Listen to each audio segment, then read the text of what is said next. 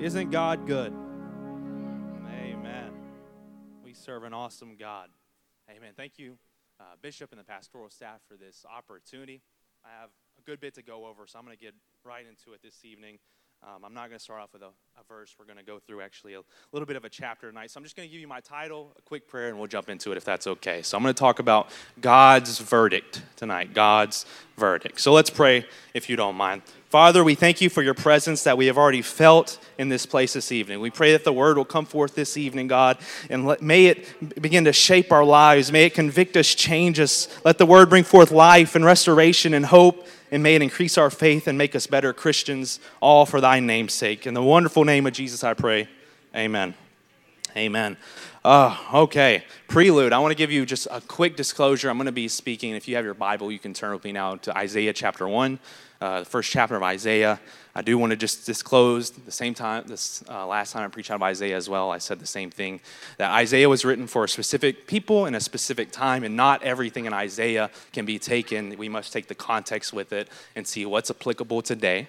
But with that being said, we can still derive principles out of Isaiah. We can still take and learn about God and his nature in Isaiah, because we know that the same God in Isaiah's day is the same God we have today. And the Bible says God is the same yesterday, today, and forever. So let's learn a little bit about God's nature. Let's see what's going on in Isaiah chapter 1 and what can we take from it. So Isaiah chapter 1 has the theme of a courtroom scene. This is agreed on by most scholars and anybody who's done research in Isaiah chapter 1. It presents itself almost as a court scene in which God is the judge and he brings forth Judah to trial. And a lot of times when I read Isaiah chapter 1, I put myself in the place of Judah. I put myself on trial, and God's the judge. And I ask, if you will, to imagine yourself in the seat of Judah tonight and see if you can relate, for I know I will. We're going to start in verse 2, and we're going to read just a few verses. We're going to kind of popcorn read tonight to get the main idea for time's sake. Verse 2, "Hear, O heavens, and give ear, O earth, for the Lord hath spoken." This is God calling the heavens and the earth to hear what he's about to say. It's almost like they're the jury, if you imagine, in a court, as they were there whenever God made the covenant with Judah. They're here to witness what God has to say as he puts them on trial. "I have nourished and brought up children, and they have rebelled against me. The ox knoweth his owner, and the donkey his master's crib. But Israel doth not know, my people do not consider. Ah, sinful nation, a people laden with iniquity, a seed of evildoers, children that are corrupters. They have forsaken the Lord. They have provoked the Holy One of Israel into anger. They have gone away backward." Okay, so God starts by calling the heavens and the earth to listen, and he says that he has nourished the people, he's taken care of them, he's brought them up, but they have rebelled against him, and they do not even know who their owner is, whereas the donkey and the ox do.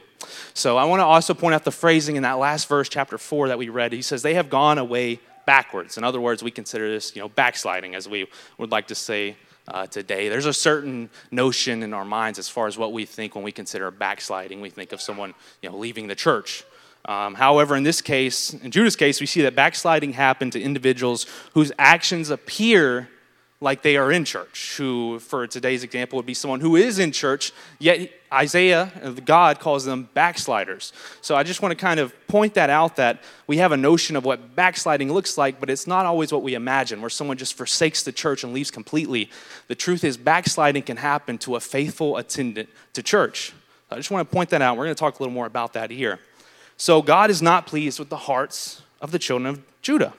In verses 11 through 14, God continues his case against Judah, stating that they have not ceased their sacrifices, their assemblies, aka, their church services like we're in today, or their festivals unto God, which were all actions and events that were good in nature. Verse 14, it says, "Your new moons and appointed feasts, my soul hateth." This is God. "And they are a trouble unto me. I am weary to bear them." God said he is weary to bear their sacrifices and their feast. So does this mean that the act of making a sacrifice to God was wrong? Or them attending service is wrong? Absolutely not. That's not what he's saying. What God is saying here is that he doesn't want those actions taken where it's just marking something off of a checkbox, just out of obligation to come to church. That's what God is saying. There's nothing wrong with it. It's a good thing to make sacrifices. It's a good thing to go to church. But God was looking deeper than the external. He was looking deeper than the facade that people put on their face. He was looking within the heart of the people. And perhaps the most disappointing thing to God about the state of the nation is that they were still religious. They still attended services. They made sacrifices, but the inside was cold. There was nothing there. And that's what God did not like. He did not want that. He wanted the heart of someone who was chasing after him, who was passionate for God. That's why God looked upon David. He said he didn't look on the external. He looked at the heart of man. And God desires for a heart that is sincere and passionate for him. Later in the book of Isaiah, the Lord says in Isaiah 29:13, "Wherefore the Lord said, For as much as this people will draw near to me with their mouth, and with their lips they do honor me, but have removed their heart far from me, and their fear toward me is taught by the precept of men." Basically saying that their mouth says the right things. They come to church, they do the right motions whenever it's time to worship God, and everything looks good, but their heart is not there. Their heart is missing. That passion is missing. That first love that they had for Christ is not there. They're going through church. They're attending faithfully. They give to the kingdom, just like the sacrifices. And the outside looks good, but inside they're struggling. Their faith is struggling. They're not where they want to be in life. Their heart is cold, and they're having a hard time feeling the presence of God. This is a real issue in the church today. I can speak up from experience that I have been in church and I have slid back from God. It is possible to be in church, attend faithfully, and not always be pursuing after the things of God. And it's a real issue that needs to be dealt with and needs to address. So coldness within is what the children of Israel were facing during this time. And this state reminds me of the church of Ephesus, in which Christ addresses in Revelation chapter 2. And you can read in verse 4 if you would like. This was the church he was speaking to. Individuals who were still attending services. They were still showing up to services and doing all the right things. But in Revelation, this is what God says. "Nevertheless, I have somewhat against thee." Somewhat wasn't there in the original text, so really it reads, "I have something against thee, because thou hast left thy first love." This is what Jesus is saying. I have something against you because you left that first love. You seem a little cold these days. You seem like you're not really passionate about the things of God. You seem like you're just checking off a checklist when you come to church just to say you came. And God says, I have something against that. That's something I can't stand with. And we can imagine the church of Ephesus being on trial just as Judah was. And we can imagine ourselves being on trial just as Judah was and the church of Ephesus was. And now we await the verdict of God, as we have made a mistake. We have fallen from God. We have become cold. And we have to look unto God for that judgment, as we were reading here in Isaiah chapter 1. I also want to make it clear that God is a God of justice. Okay? The term justice is used all throughout Scripture, and 425 times it is used in the Old Testament, 42 times in the book of Isaiah. And the word in the book of Isaiah oftentimes can be translated to God's law, the court, or the verdict rendered by the court, is what justice means a lot of the times in Isaiah. So as we read the verdict, and reading in verse 18 of Isaiah chapter 1, we are reading of the justice of God. So let's see what God's verdict is for us, for the church of Ephesus, for Isaiah and the children of Judah in this story that we're going through. "Come now and let us reason together." Reason in this sense can be defined as to decide in a court case. "Come, let us reason together, saith the Lord. Though your sins be as scarlet, they shall be as white as snow. Though they be red like crimson, they shall be as wool. If ye be willing and obedient, ye shall eat of the good of the land. But if ye refuse and rebel, ye shall be devoured with the sword, for the mouth of the Lord hath spoken it." The goodness and mercy of God is shown through his verdict, that although our sins are many, and although we don't deserve justice and we don't deserve a second chance, God is willing to extend his arms out and welcome us back in. Even when we come to church and we're not feeling it, just know that God's arms are always open. Just as the prodigal ran back to his father after he had left him, the father saw him and ran out to him. His arms were open. And that is the same God that we have today. He has a verdict of second chances. He has a verdict of mercy and grace. He has a verdict that no matter how far we go, he still loves us, he still wants us, and he still draws for us. God's verdict is one of second chances. And it's the same thing applied to the church of Ephesus. As we read in that Revelation chapter 2, if you keep reading down, you will see that God offers them a chance to repent, just like he did in Isaiah. And he says that if you will overcome these challenges, you shall eat of the tree of life, meaning that you will have eternal salvation, meaning that I will grant you forgiveness and I will let you live with me in glory one day. God is a God of second chances. Romans 5:8 is one of the most mind-blowing scriptures to me as I wrap up here this evening.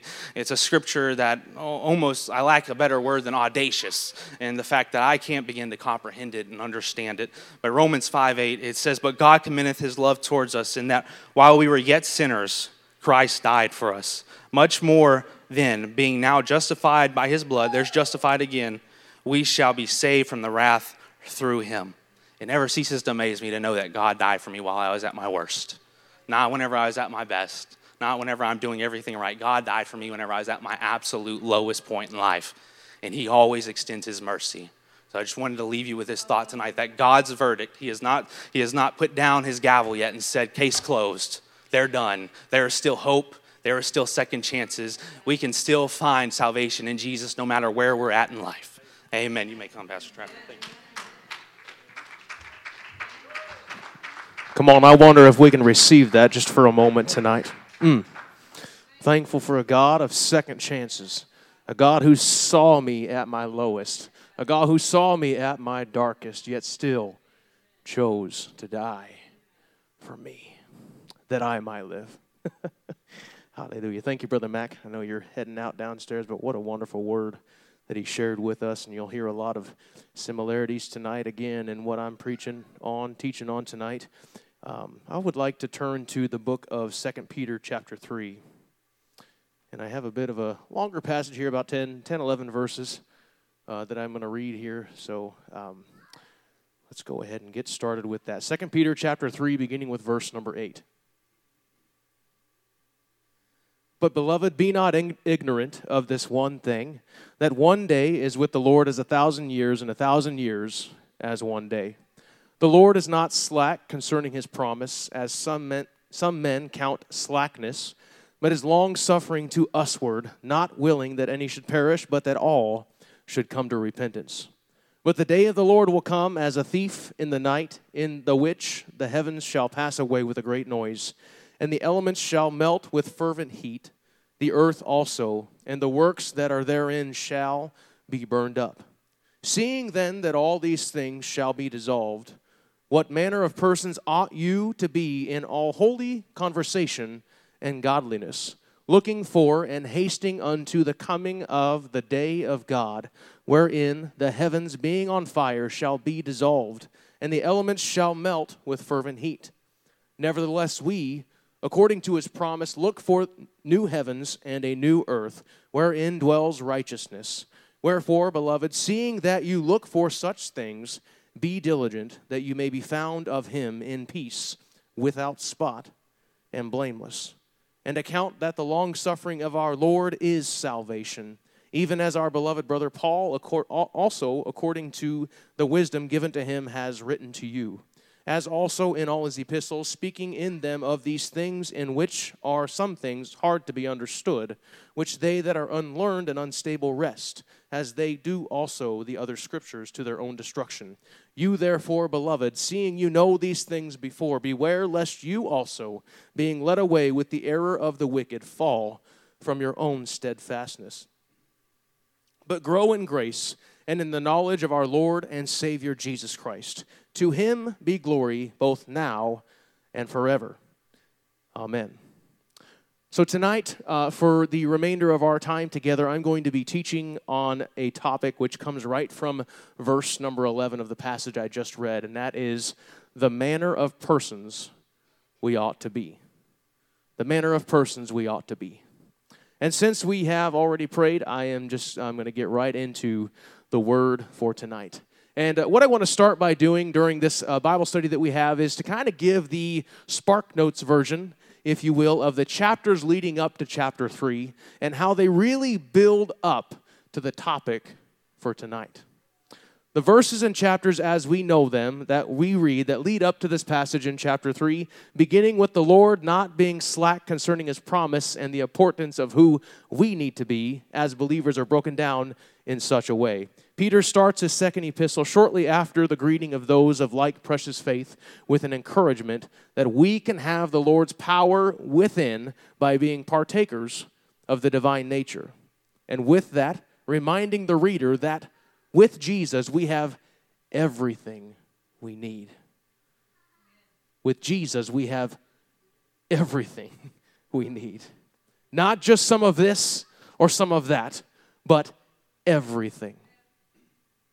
And with that, Peter writes the first instruction, if you will, of his second letter, saying, "And beside this, giving all diligence, add to your faith virtue, and to your virtue knowledge, and to knowledge temperance, and to temperance patience, and to patience godliness, and to godliness brotherly kindness, and to brotherly kindness charity. And furthermore, to grow in these things, and hold close to them." Hold so tight to these things because they will help you be and stay in the image of God. In looking just a few verses later, Peter exhorts the reader to make their calling and election sure, saying, "Be eager to do what God wants you to do, what God has called you to do." But then a little further down, Peter basically sets it all on the table, sets it all right in front of us like a big smorgasbord, saying, believe the word. Believe this. Don't listen to the naysayers who doubt the Lord's coming. The naysayers are saying that you can't understand, but Peter puts it to rest by saying no scripture is of private interpretation. And this prophecy came not by the will of man, but holy men of God spake as they were moved by the Holy Ghost. Meaning, if something you hear does not line up with the word, it's not the word. Don't believe it. Furthermore, be like the Bereans and study the word. Not in the sense that you have to be paranoid and take everything, we take everything with a grain of salt, but so you can make your calling and election sure and further influence the manner of person you ought to be.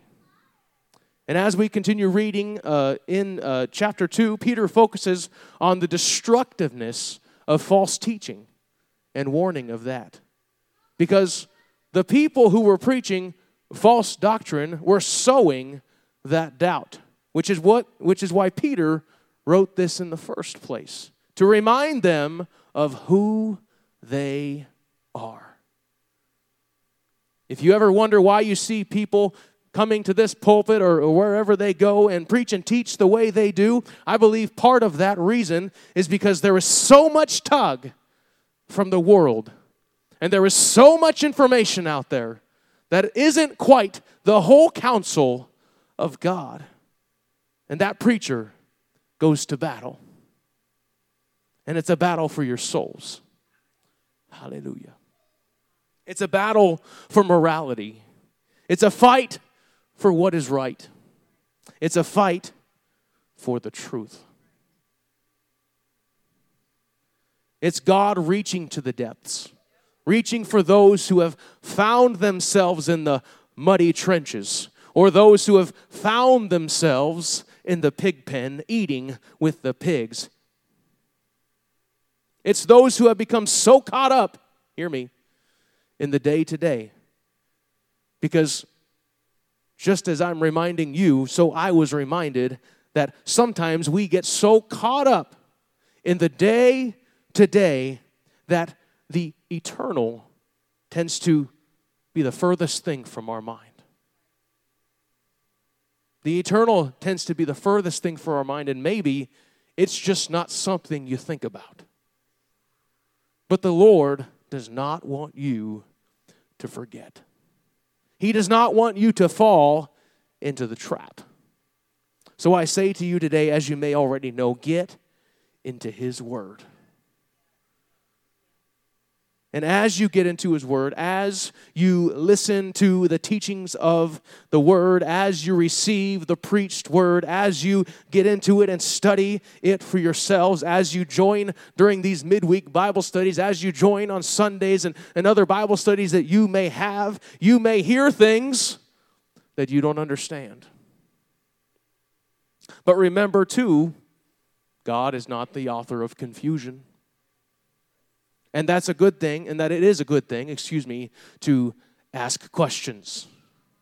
It's a good thing to ask questions. Here a few days ago, I had a discussion with Bishop because I had some questions, and I began to talk to Bishop about it, and I've had discussions with other people in the past. I'm like, well, what about this? Like, what is this saying? I need a little help in understanding this. Now, it wasn't all just that person that I was talking to, because obviously there was some prayer involved too. Because I'm like, Lord, I know there may be something here, and sometimes it comes in that form of correction. Sometimes it comes in that form of conviction. Sometimes it comes and says, hey, Trev, just move on from that a little bit, because maybe I'm looking a little too deep. Truth be told, if I never asked questions in the Bible studies or discussions that I've had with people, or the discussions that I've had, with anybody for that matter, or that's not to say I'm not getting into that or praying for understanding, but sometimes that understanding comes through another person. Sometimes that understanding may only come through that conversation there. And you never know when they might have a question that God has showed you already. There's been countless times where we've been ironing, ironing, and the sword, sharpening the sword. We're both talking back and forth to one another. That person says one thing, and then I say another, and we're sharpening one another. Oh, hallelujah. So you understand, getting into His Word, studying it, praying through it, meditating on it is the best way to ward off these false teachings. And two, the best way to step out of the world is to step into His Word. And remember, you can't really know Him unless you get into His Word.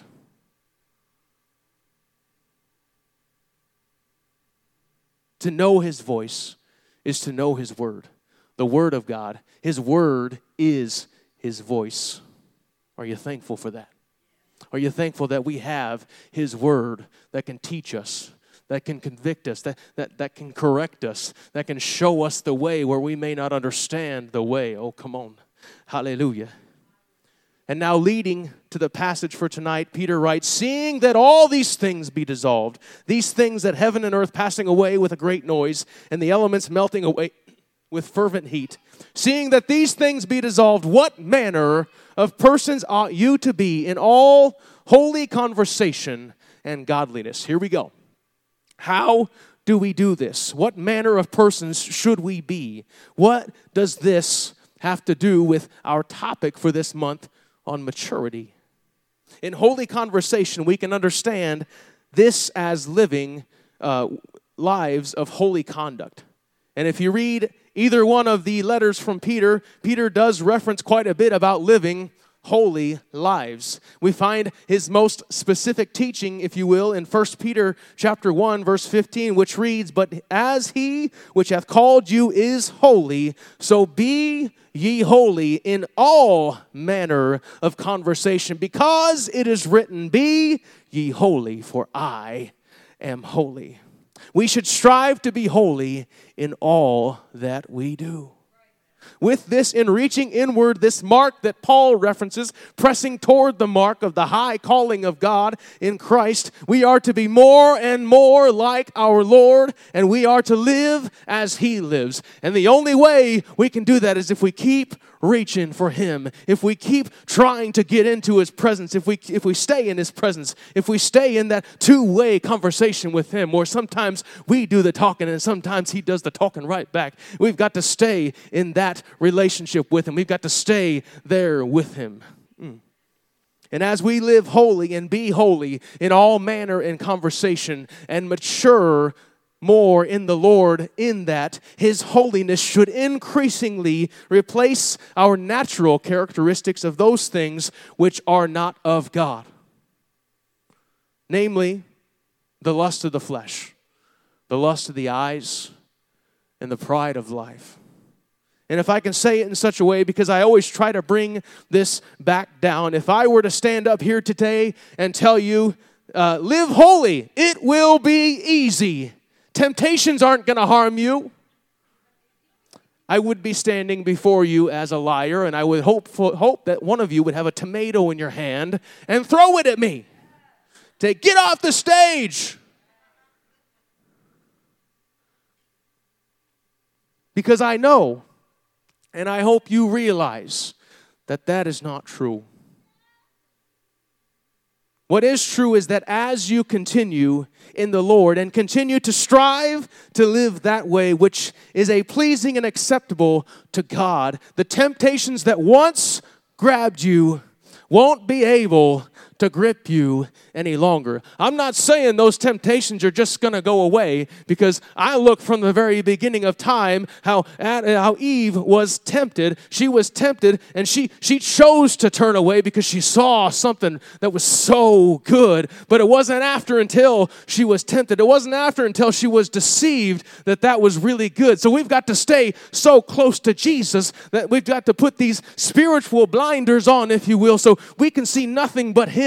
Oh, that fruit may look good over there, but I'm not going to eat of it because I know I've got to stay focused on Him. Oh, that thing might look enticing that way, but I've got to keep my eyes fixed on Him. Otherwise, I'm going to lose track. And let me just tell somebody, if you feel like you're off track today, regain your focus. Regain your focus. Put those glasses back on as Bishop talked about a few weeks ago, and gain your focus on Him and continue to stay focused on Him. Those other things will start to look more blurry. Come on, somebody. Those other things will start to blur because your focus is so solely on Him that nothing else matters. Everything else seems to fall away, but your relationship with Him continues to grow because you continue to strive toward Him and with Him in every way, in all holy conversation and manner. And if you find yourself here today with burdens, you've come with burdens, maybe you've come with troubles, maybe you've come with addictions, with anything at all, I want to tell you that Jesus is here. And you can meet Him here today. You can meet Him on your way to wherever you may go after this. You may meet Him as you're walking out the door tonight, but you can meet Him here. You can meet Him in your home if you're watching online. You can meet Him in your car on your way to work if you're driving on your way to work. You can meet Him, for He is with you always. Hallelujah. Hallelujah. Clap your hands to the Lord, everybody. Woo! Hallelujah. Thank you. He will meet you wherever you call on Him. And as we read just a couple words later, hallelujah, in verse 11 of chapter 3, Peter writes that we also must live lives of godliness. And putting it like this, in order for us to live godly lives, we must be like Him. I get so overwhelmed when I think about it, because the more I choose to follow Him and to be like Him, the more I desire to be like Him. As I've just said it already, things begin to matter less and less because I just want to do what's pleasing to Him. I want to live like Him. I want to live in His image. I want to live according to His purpose. And in order for me to do that, there's got to be some things that need to go. There's got to be some things that I need to step aside.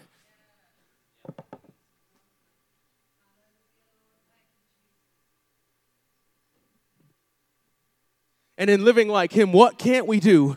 We can't live in the flesh, as I've said already, which we were warned about a couple of times leading up to this. We see in the parable of the talents that Jesus spoke about, where the master gave some talents, 1 10, 1 5, and one He gave 2. And like the good servant who did not bury the talents, so we, in striving to live godly lifestyles, should not bury those talents in which Jesus has given us.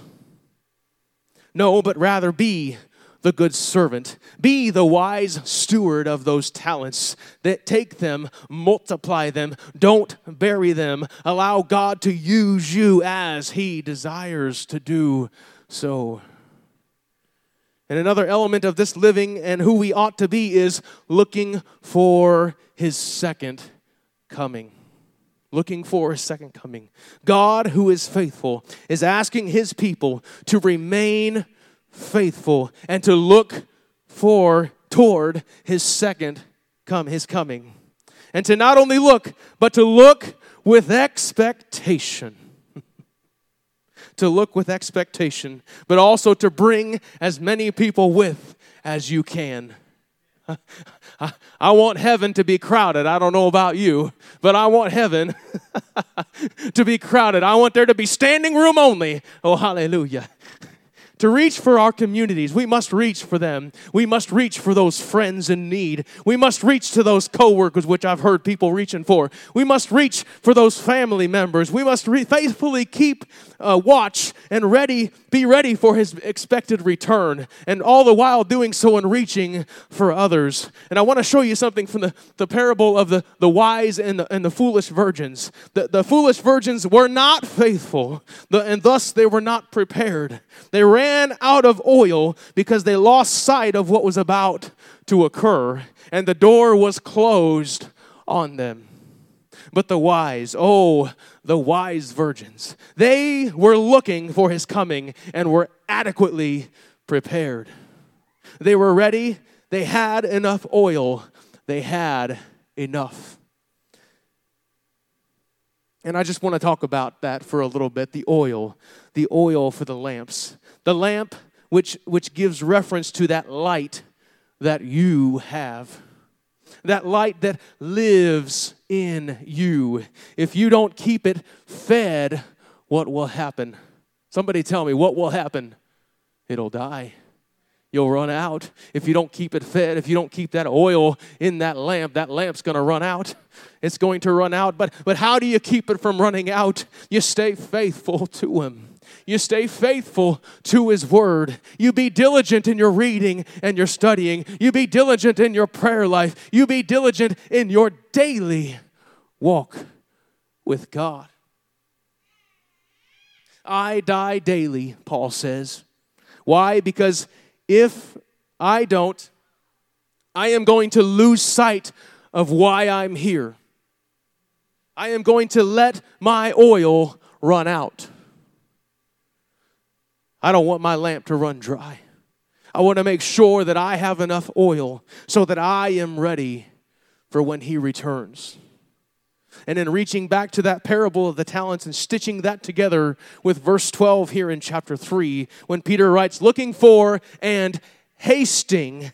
This hasting is desiring. I desire that he comes. And that is a good way to live, to haste for his coming. Oh, I desire to see that day one day. And I don't know about you. Well, I'd like to think I do, but I can't wait for the return of Jesus. I can't wait for the return of Jesus. But two, since we can't wait, while in the waiting, we should be involved in the harvest. We should be involved in those things of God. We should be involved because why? Those fields are ready for harvest. Those fields are ready, and now we need some people to go into the harvest. We need some people to go and work the fields. We need some people to go into the harvest. For Jesus says the laborers are few. And let it not be from the Church of Omaha that the laborers are few. Hallelujah. The fields will only be ready for so long, hear me. So go to the fields. Go, reach for others. Pull them while they are ready. Be Jesus to him and take his light with you. Hallelujah. And oh, that we heed to the words of Jesus in John 4 where he says, I must work the works of him that sent me while it is day. The night comes when no man can work. His words that he spoke concerning the work he was to do also reflects also reflected in the Great Commission that he gives to his church to go and make disciples of all nations. We are not just called to bask in the presence of God, even though we must take time for that. We are not just called to have our hands lifted at all times, hear me. There are times for that, and we should take time for it, but that's not all. We are not called to sleep like the foolish virgins who missed their opportunity because their oil ran dry. No, we are called. We are called to be laborers. We are called to be laborers. And if we are to hasten the coming of the Lord, we should live holy and godly lives. And as Paul writes in 2 Corinthians 5, therefore, if any man be in Christ, he is a what? A new creature. Old things are what? They are passed away. Behold, all things become new. Thank you. And so it is true with the earth, as it too must dissolve away and make room for the new heavens and earth. Peter proceeds with this encouragement of hope and triumph. We should be looking for him. And we can look forward to the day when God will wipe away every tear from our eyes, and there will be no more death, nor sorrow, nor crying. There will be no more pain, for the former things have passed away. Hallelujah. And as we continue in this passage and study together, Peter says, wherefore, beloved, seeing that you look for such things, be diligent that you may be found of him in peace, without spot and blameless. Because we are looking for the coming of Christ, Peter states that we should do our part and be diligent to make every effort to be ready to be found in him. This term diligent is the same word that Peter used in the first part of 2 Peter, where he writes, make their calling and election sure. But Peter does not leave the reader high and dry, and so I don't want to leave you high and dry, because Peter walks through how to be ready to be found in him. Oh, we must be ready in peace. That peace which means much more than just quietness. That is peace which comes from the Lord. He is that peace that passes understanding. Have you ever had a time in your life where you just didn't know why things were happening, but when you called on the Lord, his peace came over you? Oh, I can testify of a bunch of times where I didn't understand what was going on over here, and rather than choose to just let my mind circle around with those that I called on, Jesus, help me. I need you. I can't do this without you. In those moments of desperation, his peace that passes understanding, it just outweighs everything. I don't know if I can do due diligence in explaining it, but it just outweighs everything, because there's no peace like his peace. I encourage you today, if you need to call on him for some peace, to do it in Jesus' name, because he is the author of it. He is that peace that passes understanding. I don't know if you're ever going to understand what's happening over here, but Jesus is going to see you through it as that peace that passes understanding, as that peace that goes beyond any understanding, as that peace that we may not be able to comprehend, but is what he gives. Thank you, Jesus. You know, you may think you can find peace in something else, but there's no peace like the peace that comes from the Lord.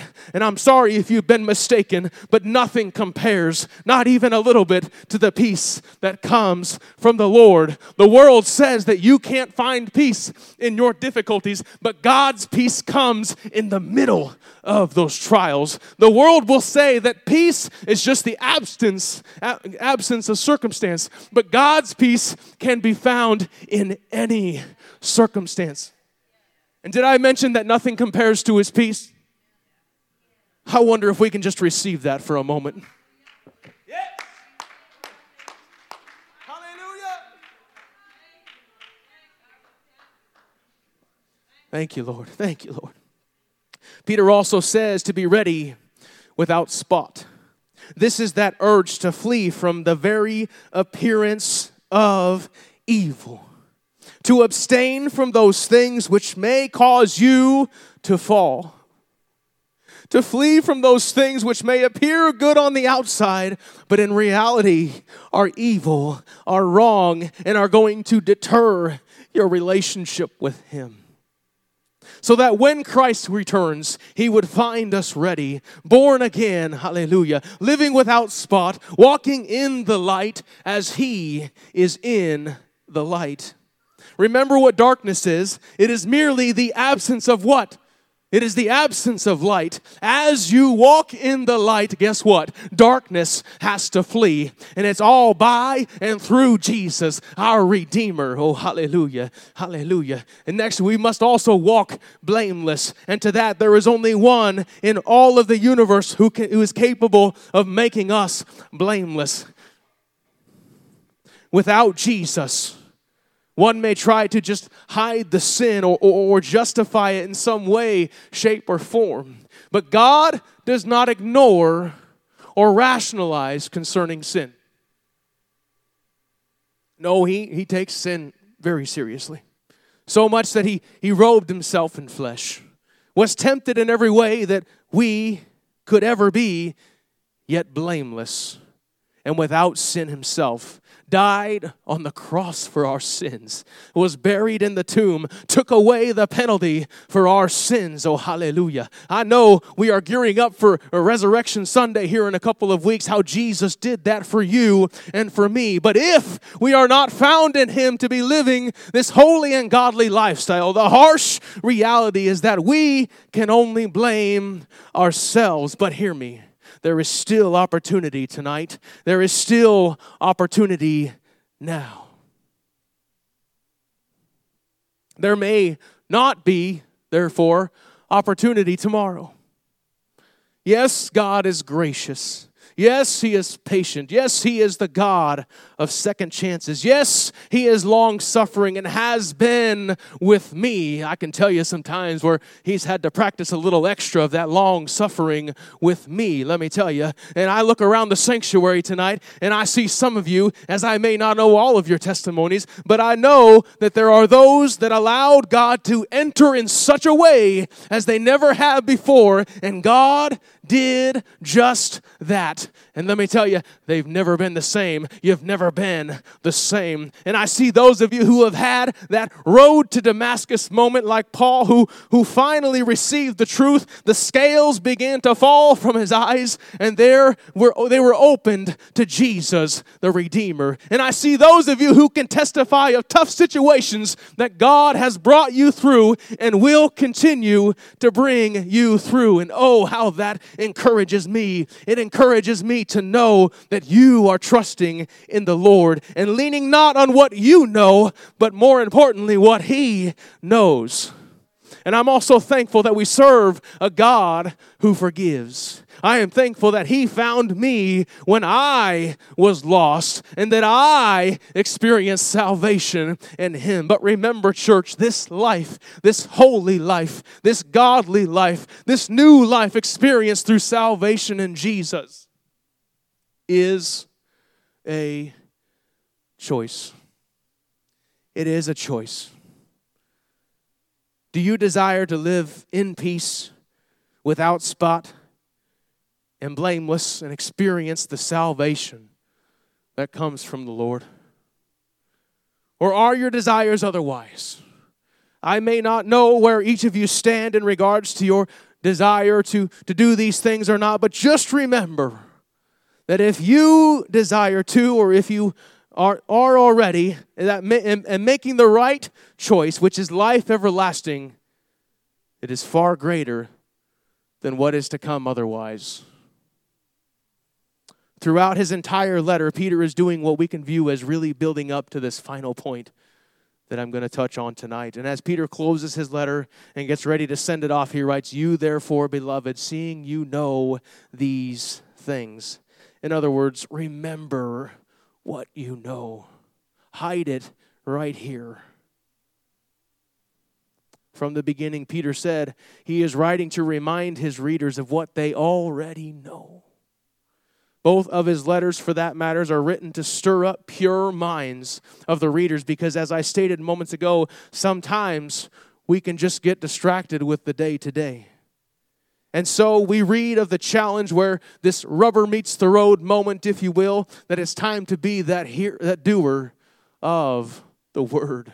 You've heard the word. Now take action of it. It's time to translate these reminders into actions. To live as though we remember and believe those things that we are instructed and reminded about as we read. This knowledge that we read must be applied into our lifestyle.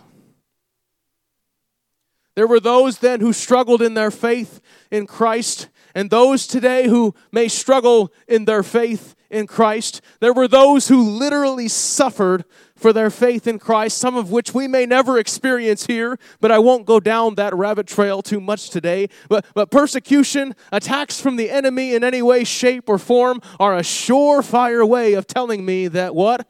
I am on the right track. I am right where I need to be. Why? Because as I find my way on this path of life and life everlasting, Satan, on the other hand, comes to steal, kill, and destroy. And as you run to Jesus and walk with Him in every way that you can, the enemy begins to take note. He says, I got to do something. So if you find yourself today, if you find yourself maybe in the middle of some persecution of any kind, take courage. If you find yourself in the midst of that, if you find yourself struggling in any way, take heart. Keep those eyes, keep your heart, and keep your mind fixed on Him. He has a plan for your life. Build yourself upon the rock, Jesus Christ, and live daily with Him and for Him. Without this, not only should you live, but also stir others up to do the same. Amen?